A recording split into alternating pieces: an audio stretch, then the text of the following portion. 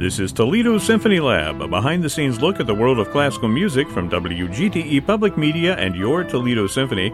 I'm Brad Cresswell. Joining me today are the Toledo Symphony's president and CEO, Zach Vassar, principal second violin and artistic administrator, Merwin Siu, and the TSO's marketing director, Felicia Canny. We have a very special guest with us today, and Zach, I'm going to defer to you and let you introduce our guest. Very excited about our guest today.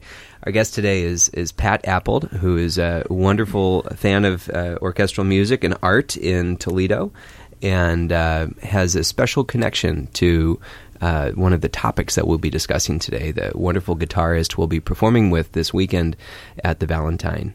This concert is happening at 2 o'clock in the afternoon at the Valentine Theater. It's this Saturday, March 30th. The title of the concert is actually the title of the wonderful guitar concerto that we're going to hear, the Concierto de Aranjuez by Joaquin Rodrigo. First of all, welcome to you, Pat. Thank you for joining us. Thank you. And you have a connection to this guitarist. I know you have a story you want to tell about the guitarist. Do you have an interest in the guitar in general, or is it just in this particular instance? Well, that's a question I hadn't ever thought about. My husband bought me a guitar once. I was inspired. I was going to take lessons, but it broke before I got anywhere with it. But you can put those strings back on. No, it was the neck. Oh, that's really hard. Do we can't super glue that. Do you want to tell us how that happened? Or? No. I don't even remember. What exactly did Jim lost do? In the annals of time. But I have always loved classical guitar. My husband, on the other hand, likes country, but the twang, the Nashville. But you can take that out. No, we don't take anything out here. One of the first concerts that I ever went to as a young person was classical guitar up in Michigan at my hometown. So it's kind of caught my ear ever since. And my husband and I like to now go spend some time in Florida. And we were driving around this little town where we kind of hang out, and I heard this fabulous guitar music coming. And the windows were down in the car, it's Florida. And I said, we have to drive back. So we came back down the street and sort of traced where it was coming from. And it was coming from this little bistro. And so I got him to stop the car and park. And I jumped out of the car and went and saw this man playing for entertainment in this bistro, and it was kind of surreal because he's all in black and he's very dark, and he is from Cuba, and so he has that coloring, and the lights are dim and the people are there, and I was quite enchanted. And so it was toward the end of the set, and there were people starting to depart, and he was on a porch of this bistro, so I couldn't stop myself, and I had to know, so I sort of burst into this main part of the restaurant and said, "Who is that?" And they told me, and all this that I'm telling you, he was from Cuba. He was one of the finest guitarists in the world. Of course, later on, I said to myself, "What is he doing in Inglewood, Florida?" But, and that he was the friend of the owner, and therefore that's how the connection was made, that he was performing there, and he performed there every Friday night. And every Friday night we were there in Florida. We were at the bistro to hear him. You have to wonder, did the other people who were there know what they were hearing, the quality? And they knew he was something special. Yeah. Because he played a mix of, my favorite is Bésame Mucho. But that type of, and Cuban things, and people would get up and dance this I suppose it's like a folk dance of Cuba. I couldn't ever quite pick it up, but you move around, and it was quite enchanting, really, the whole experience. But I think they knew. When he left there, they were quite distressed. He's relocated now, but What is it like to hear him perform with an orchestra? I know that he appeared with the symphony a couple of years ago, right? 3 years, I think. And do you see something similar in the audience? I unfortunately wasn't at that performance. I was very nervous for him.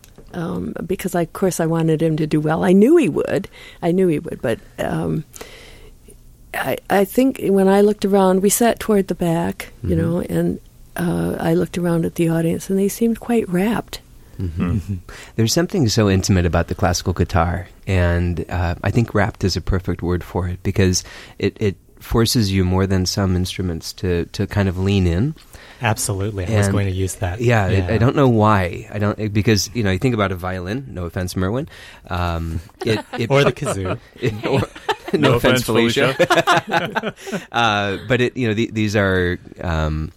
these are flashy instruments that project themselves. But the classical guitar, by nature and by character, is a very personal sound. It's delicate. Yeah. It's like a really delicate sound, and when you're plucking the strings of a violin, I mean, it's something similar, I think, but there's like a different sound that comes out of the guitar because of the body. Yeah, and it carries with it the weight of, all the music that's come behind it, and different styles and colors of music. And even when we began, Pat, you were talking about, your husband and country guitar versus classical guitar. They're both acoustic, can be acoustic guitars, but they have all of that, the tradition of their tradition behind them. And the violin, has a lot of traditions. It has its own traditions. I mean, there's, I would say, though, that there's something to be said about this folk tradition that the guitar naturally has. And you think about everything from the wandering minstrels to folk music and country and western, and this music is very similar, as it always tells a story. Whereas the violin can be, a dancing instrument. Think about the fiddle. But the folk element here is very alive. The history, isn't the guitar one of the earliest, or a form of the guitar, the lyre, perhaps? Or Absolutely, yeah. It has, just so many different ways to evoke a culture, and it really is one of the instruments that really spans so many different cultures. So the piece that we will be performing has this beautiful second movement to it, and I have a personal connection with this combination of instruments. It opens with the guitar strumming, and then the English horn comes in. Oh yeah. And when I first fell in love with classical guitar and oboe, I distinctly remember this was in undergrad, and I was trying to make an oboe read in Dr. Bentley's office at BGSU. I don't know if you know him, but he was there a long time ago. And he had this CD that was all oboe, all classical guitar, and I think there was also flute in there as well. And it's just a beautiful combination of instruments. It's really nostalgic sounding and just gorgeous, and just like draws you in. And as I was like whittling away at my oboe reed, it just kept like swirling in my head, and it's just really beautiful. You're talking about the melody of the Adagio movement, which he also turned into a song later called Arnoise ma pensée, my thoughts, that has a very personal connection for him as well. Yeah. I want to go back and talk just briefly about the guitarist, Gerardo Perez Capdevila. You told this wonderful story, Pat, about hearing him playing in Florida. Can you fill in the gaps then? How did he end up in Toledo? Of course, any entertainer in a bistro has CDs to sell. Yeah. And I, of course, paid far too much, but bought one and brought it back and was playing it in the car all the time when I was driving, and thought he is a concert guitarist quality. Absolutely. And so I shared with a friend in the symphony administration, and it kind of went from there. Yes, and they vetted him, and I was very pleased and honored and gratified that he met the expectations of bringing him to Toledo. It was very interesting because that season he was playing a concerto by Manuel Ponce, and so a concerto that's maybe not one of the top 3 or 4 in terms of the guitar repertoire, so a little bit off the beaten track. And that he also, I believe he performed that same concerto with the North Carolina Symphony that year. In Charlotte. Was it Charlotte? Yeah. Okay.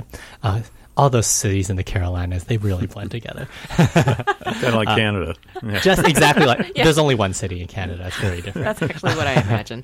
Of course. But it was a really, really mesmerizing performance, just because I think, for so many people, it was kind of a real sense of discovery. You're discovering both the individual voice, the guitarist who's performing, as well as this great piece. And it was a really, really interesting kind of a musical adventure. So I have fond memories of that.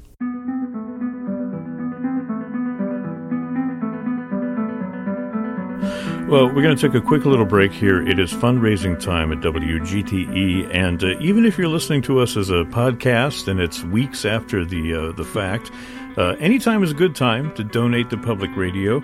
The phone number is 866-380-4664, or go online to WGTE.org. When we come back, we'll talk more about the guitar stylings of Gerardo Perez Capdevila, and we'll also talk about some of the other pieces that are on the program this weekend.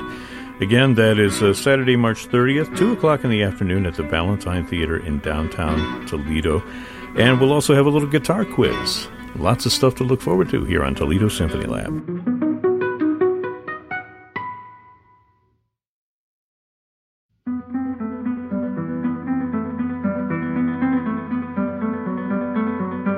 And we're back. It's Toledo Symphony Lab. I'm Brad Cresswell. And still in the studio with me, nobody has left during the break. We still have Zach Vassar, we still have Merwin Sue, we have Felicia Canny, and our special guest, Pat Appold, who is a friend of the arts and come in today and talked with us about this wonderful guitarist that you happen to hear, Pat, down in Florida, and you made the connections so that he was introduced to Toledo audiences, and that is Gerardo Perez Capdevila. He's performing one of the great guitar concertos of the 20th century, and really of all time, that Concierto de Aranjuez by Joaquin Rodrigo, and this is really one of the best-known guitar concertos out there with orchestra. I would say it is the best known, and I think that it's amazing because Rodrigo tells this story of being invited to write this and basically having the iconic theme from the second movement basically spring into his head fully formed. Yeah. And to be able to conceive of a melody that just captures the imagination so vividly, just right on the spot. It's an amazing gift. Yeah, and it's interesting. Then he went and filled in the last movement, and then he went back, and the first movement was the one that gave him the most trouble, the most trouble, the most challenging that he filled in. It should be said for people who don't know that Joaquin Rodrigo was blind from the age of 3, and so he composed with a Braille typewriter. And if you look at his manuscripts of his music, it's all in Braille. It's really interesting. Oh, wow. To see that, and just remarkable the amount of music he was able to write, given that disability of being blind. I mean, you think of some composers like Beethoven and Fauré and others who went deaf later in their lives. You know, what a handicap that would be for a composer, but also somebody who's facing the adversity of not being able to see, to write down the notes. You know, he was able to overcome that. And in fact, he credited his blindness with getting him into music. Like that was the gateway for him to become the composer and the musician that he was. Just a remarkable I think one of the things that's fascinating is that at the time, I mean, Braille was maybe about 50 years old at that point. And in terms of kind of adaptation to music notation, it was still, it wasn't a fully formed music notation system.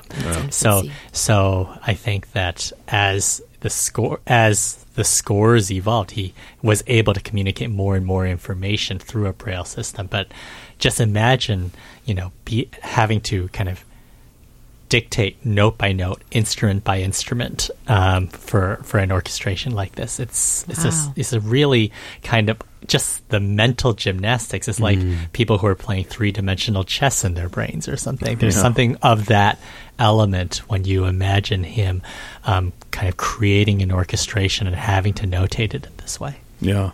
And Rodrigo also responsible for just wonderful, beautiful music. And he wrote a few guitar concertos, and not just for one guitar. There's one out there for 4 different guitars. You know, he wrote a great harp serenade as well. That's a beautiful piece. Yeah, just wonderful, wonderful music. Pat, do you know this Concierto de Aranjuez? I mean, that's a pretty popular guitar piece. Enough to know that it's really familiar because we've all heard parts of it or melodies, and yet hearing it with a symphony orchestra, this is something with all music to me, with the symphony, is that it can be a familiar piece, but you hear so much interpretation every time it's played. Yeah. And I think this Rodrigo piece is that way. You'll hear it differently every time, and it's always beautiful because and it has something to connect with what's in your knowledge, general knowledge. Yeah, when you listen to it, you don't realize how Spanish you are until you, until you've listened to it a little bit. I mean, it kind of there are hints of flamenco music, Andalusian music, but that central movement just, I think, speaks to everybody's experience. But there's something about it that is it's more nostalgic a theme than a sentimental theme, and it's beautiful because of its nostalgia than what could be considered. It's certainly not over the top. Yeah. And so there's this wistfulness about it, and you know it when you hear it. And I can't think of many other pieces that achieve it. Yeah, it's not, again, difference between guitar and violin. It's not like a virtuosic showpiece, for the guitar. It's a piece that's built on melody. It's a piece that's built on harmony, and it really has a song-like quality to it. And I discovered years after knowing the Rodrigo original, the Miles Davis adaptation on his album Sketches of Spain, and Gil Evans was a mastermind orchestrator, and he brought Rodrigo's music into a very different world where Miles Davis is now playing trumpet to Rodrigo's guitar, and the rest of the orchestration is slightly different, but it's also beautiful in its own way. Very different. And for my friends who are jazz fans, but not necessarily classical fans, they think that's one of the greatest compositions ever. And I take great pride in pointing out that, in my nerdiest moment possible, that it was not the original nerdiest adaptation. Yeah. I don't know. That was really the nerdiest moment possible. Okay. I have to go out and get my pocket protector and my old glasses, and And there are a lot of moments to choose from, right? Interestingly enough, it's one of those times where you can play somebody the original, and despite knowing something else that they're more familiar with, they do sit down and say, wow, this is really beautiful. I had no idea. Well, and it's also been heard, in the media and television and movies and things like that. And I think you alluded to that a little bit, Pat, that people have heard it before. It'll certainly be familiar to them. And they'll want to hear it again. I feel that about the piece. I'm always happy when I hear it because, there it is. Yeah. Well, I think that the kind of the story of the genesis of it really kind of, ties into that because this has always been a kind of a favorite time period of music for me, kind of the time after the end of the First World War, when the Second World War starts to become not just imminent but inevitable. And Rodrigo is sitting with friends drinking wine, and they are fully aware that this might be one of the last peaceful evenings that they're sharing. And it's, Rodrigo at up until just a few, maybe a dozen months before, a few months is, maybe I was wrong with that, but he was in Paris, and so he was escaping to Spain, but I don't think anybody who was informed throughout Europe really felt that there was really that many areas of sanctuary. Yeah. And so there's this sense that, this is coming from this moment that is something that they're going to want to return to because they know that they're few and far between. And the wistfulness, I think, is, as much a part of that kind of that origin story of the piece. Yeah. This was 1938? I think the meeting that they had was in 1939, and he started writing it then. I think it actually came out in 1940, if I'm not mistaken. Because he was back in Paris when he wrote the piece. Yeah. But I love how in his description of the, it was sort of set up like a challenge, or he was challenged to write this piece. Yeah. And by his own admission, he downed 2 glasses of red wine and said, "Okay, let's do it." And that was the beginning of the piece. Out of curiosity, how does it work now? Like, I know how it works with soloists and orchestra. The guitar you don't think of as necessarily an instrument that can carry over the orchestra. When you do that, how do you handle the difference between the two? It is a very delicately orchestrated concerto, but it was something that Rodrigo himself was very concerned about. And it's kind of funny. He wasn't actually worried about it until the train ride to the premiere. And then the guitar soloist like, said, "Wait a minute. I can't sleep. I'm worried I'm going to be drowned out by the orchestra." And Rodrigo's like, "Oh, what if you're drowned out by the orchestra?"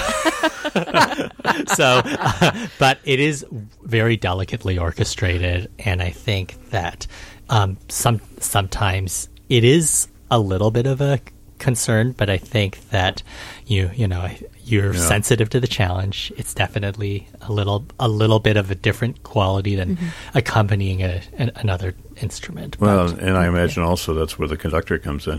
I want to take another quick little fundraising break for WGTE, and we're going to come back and talk about, mention the conductor and also the other music that's on the program by Mozart. We don't want to forget that. And we'll have our guitar quiz still ahead. That's coming up here on Toledo Symphony Lab. Again, you can support public radio right now, whether you are listening to us on the radio or via a podcast. Just give us a call at 866-380-4664. Go online to WGTE.org, or you can use the WGTE app, available for Android and for Apple. And as always, thank you for your support.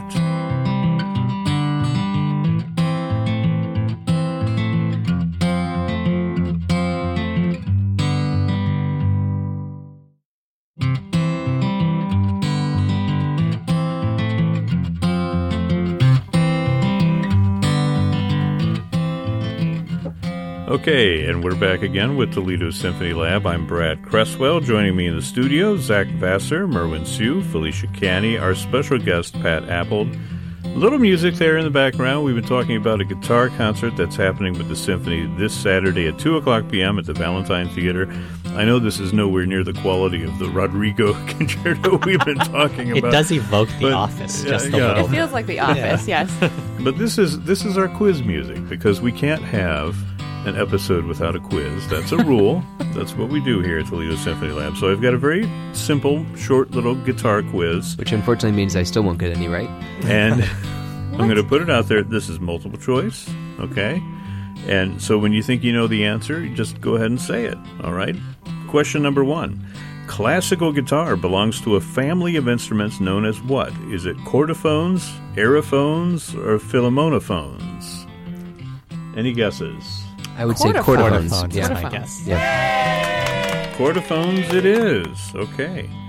The word guitar comes from the word, I'll give you 3 choices. Is it chitarrone, or is it cithara, or is it guitarra? I'm going to go A. Chitarrone? No. C. No. C. My guess is B, Brad. Wait. Did you say sitar? Yeah. Good job, It's like Zach. the old zither, right? Cithara, yeah. It's Yeah. an old Latin stringed instrument, right? Chitarrone is just the Spanish for theorbo, and guitarra is a German way of saying guitar. I thought you were trying to fool us. I was, and I succeeded. and I win. I won first. Yeah, Actually, I won that point, guys. yeah. Zach won that one. Everybody won the first one. So far, Zach is ahead. Number 3. Many composers composed at the piano, but some often composed at the guitar. Out of the 3 composers I'm going to give you, 2 of them composed with the guitar, okay? And you tell me which 2. Was it Berlioz, Vivaldi or Schubert? Those are your three. So pick two of them. I'd say Berlioz and Vivaldi. I'd say Schubert and Vivaldi. I'd say Berlioz and Schubert. Everyone but Vivaldi. So Vivaldi wrote the best guitar concertos, though. How did he not compose with one? He didn't compose with the guitar, as far as I know. Of course, he composed on the violin. Yeah. Well, he may have composed on the guitar. I don't know. I was didn't right. Look it up. I was right. No, I could have been right. Berlioz was a guitarist, you know. Oh, I didn't know that. Yeah, that was. I mean, he was not really a very good guitarist. He was not a very good instrumentalist at anything. But the guitar was like his strongest instrument. The closest he could be to adequate. Yeah, and Schubert couldn't afford a piano, so he had a guitar. Wait, well, that's the saddest what? story I've ever heard. Yeah, Schubert wrote the most beautiful piano music, though. Yeah, he did. He did, but he didn't need he used the guitar just to pick out notes. So he could test, different notes and things like that. I am baffled. He used to keep a guitar strung, like on the end of his bed. He used to hang it on the end of his bed. So if he had any ideas, he'd wake up in the middle of the night, get up and pluck it out on the guitar. It's easier than getting up and going to the piano. Anyway. Yeah, or the bathroom. Yes. Well, he could Thanks, have had Brad. a guitar in the bathroom. You never know. Well, he was really high-strung. Yeah. Oh. Okay. Not even going to acknowledge that one. All right, next question. When is National Guitar Day? Is it February 11th, April 11th, or August 11th? Go for it, Zach. Let's do process of elimination. We're going to go for April 11th. Anybody else want to try? I'll take February. That's right around your birthday. February 11th Yes, exactly. is National Guitar Day. When is International Guitar Month? Is it February, April, or August? I'm going to stick to April. Oh, sorry. No, you're right. Oh, hey! How about that? You're right. It seems like I've done that before with you, Zach. You have. Where you got the right answer and I gave you the bad I buzzer. still think I have a much better track record on this program Yeah. than you give me credit for. Totally. Okay, here's the last question. Who holds the longest... who holds the Guinness World Record for the longest amount of time playing the guitar without stopping? Marathon guitar session. Oh, goodness. Okay, here are your three choices. That would hurt, I Was think. it David Brown, who played the guitar for 114 hours at a pub in Ireland? Is it Roger David, who played the guitar for 320 hours at a bandshell in Brooklyn? Or was it Brian Rogers, who played the guitar for 65 hours in front of Big Ben in London? A, B, or C? Just because it's a Guinness record, I feel like the pub in Ireland seems entirely appropriate. They were all That's traditional right. songs. I'm sure. Getting more traditional by the moment. Right. They're To the like- end where it's just like bing, bing, bing, bing, bing, bing, I know. bing. That counts, yes. But I mean, I feel so sorry for the Guinness guys. I mean, do they have to stay sober to make sure that they get a proper measurement there? You It's know what I mean? Guinness. I don't think so. And if they're in Ireland, I'm fairly certain they don't. Yeah. Well, I actually have a wonderful student who also takes classical guitar, whose last name was Brown. So I felt that I felt like I was being guided in a Yeah, particular David Brown. direction. That's like 5 days. Yeah. That I he just did the played math. That's nonstop. impossible. Don't At they? a- They well, have I mean- to get bathroom breaks or something, don't No, they? I think we set up beforehand. predetermined that it's easier to get a guitar than to go to the bathroom. That's where the guitar in the bathroom comes in. Wow, I can't believe we went back to that. Nicely Yeah. done, Sue. Good job. Okay, enough of that music. I was kind of getting to like it. Well, you can have more. You can indulge in the bath of Rodrigo. That doesn't sound Wow. right. You can. Well, you can hear more guitar at the concert this weekend that we've been talking about. We're actually just about out of time, but I do want to mention the other pieces on the program and the conductor, the guest conductor. Has he been here before? He has not been here before. He's quite familiar with Alain, and Alain is quite familiar with him. He does some wonderful work in Montreal, and we're very much looking forward to having him come and lead Mozart and Rodrigo. And the Mozart works are, two, almost pillars of his compositional output. One from really the very beginning of his career when he was, 17 or something. And then the Eine kleine Nachtmusik much more towards the end of his career. Yeah. The beginning of Mozart's career, though, was like when he was 8. Right. I would go out on a limb and say this was his first great symphony. Absolutely. If you've ever watched the movie Amadeus, it basically opens the movie. Right. The syncopated. Exactly. Yeah. opening. And it's exactly. Yeah. And it's I think it's right as Neville Mariner's name comes up on screen. It's perfectly choreographed. But I loved that moment in that movie, and it made me love this symphony. And the rest of the symphony beyond those opening chords is still really amazing. Yeah. But I'd just like to go on record and say that Eine kleine Nachtmusik was on the very first program of what is known as the Toledo Symphony 75 years ago. So we're waving the flag of history here in this performance by bringing that back. A little night music. Yeah, a little great. night history. Well, it should be said that, this program has got 3 really, really popular, fantastic works. I mean, there's not a moment wasted in this program. So, if you're looking for a night of familiarity in the context of hearing it live with the symphony. You should go in the afternoon. It's the afternoon. Yeah, it's the afternoon. If you're looking for it, you want to try that again there, pal? No, I don't want to try it again. 2 o'clock is Just afternoon. 2 o'clock. I mean, maybe in it's- public radio land, that's getting up there. Listen, when I used to live in New York and we would sing at the Opera Bar all night, we would talk about getting up at 2 o'clock in the evening. Okay, so anyway, That's funny. yeah. You're going to leave that in? Did you set a Guinness No. World Record? Red wine record, maybe. Maybe a Montepulciano record instead of a Guinness record.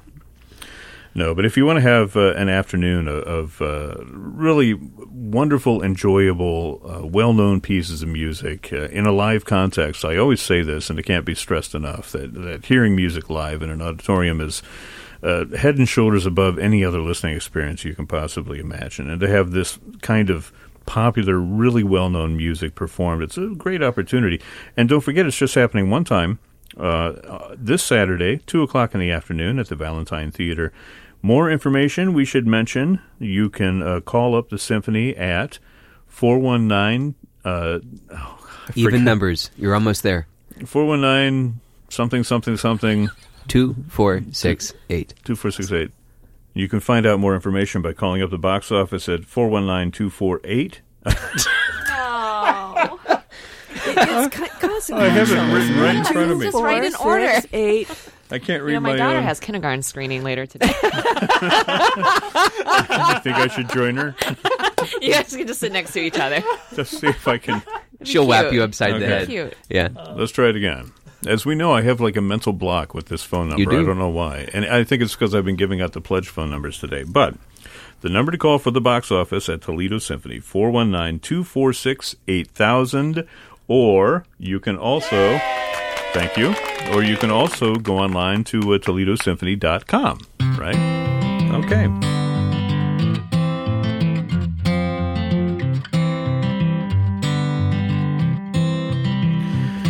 This program is a production of WGTE Public Media in collaboration with our sponsor, the Toledo Symphony. You can download episodes of our program as a podcast by going to our website at wgte.org/lab, and you can also subscribe to us through your podcast app of choice, including Apple and Google Podcasts.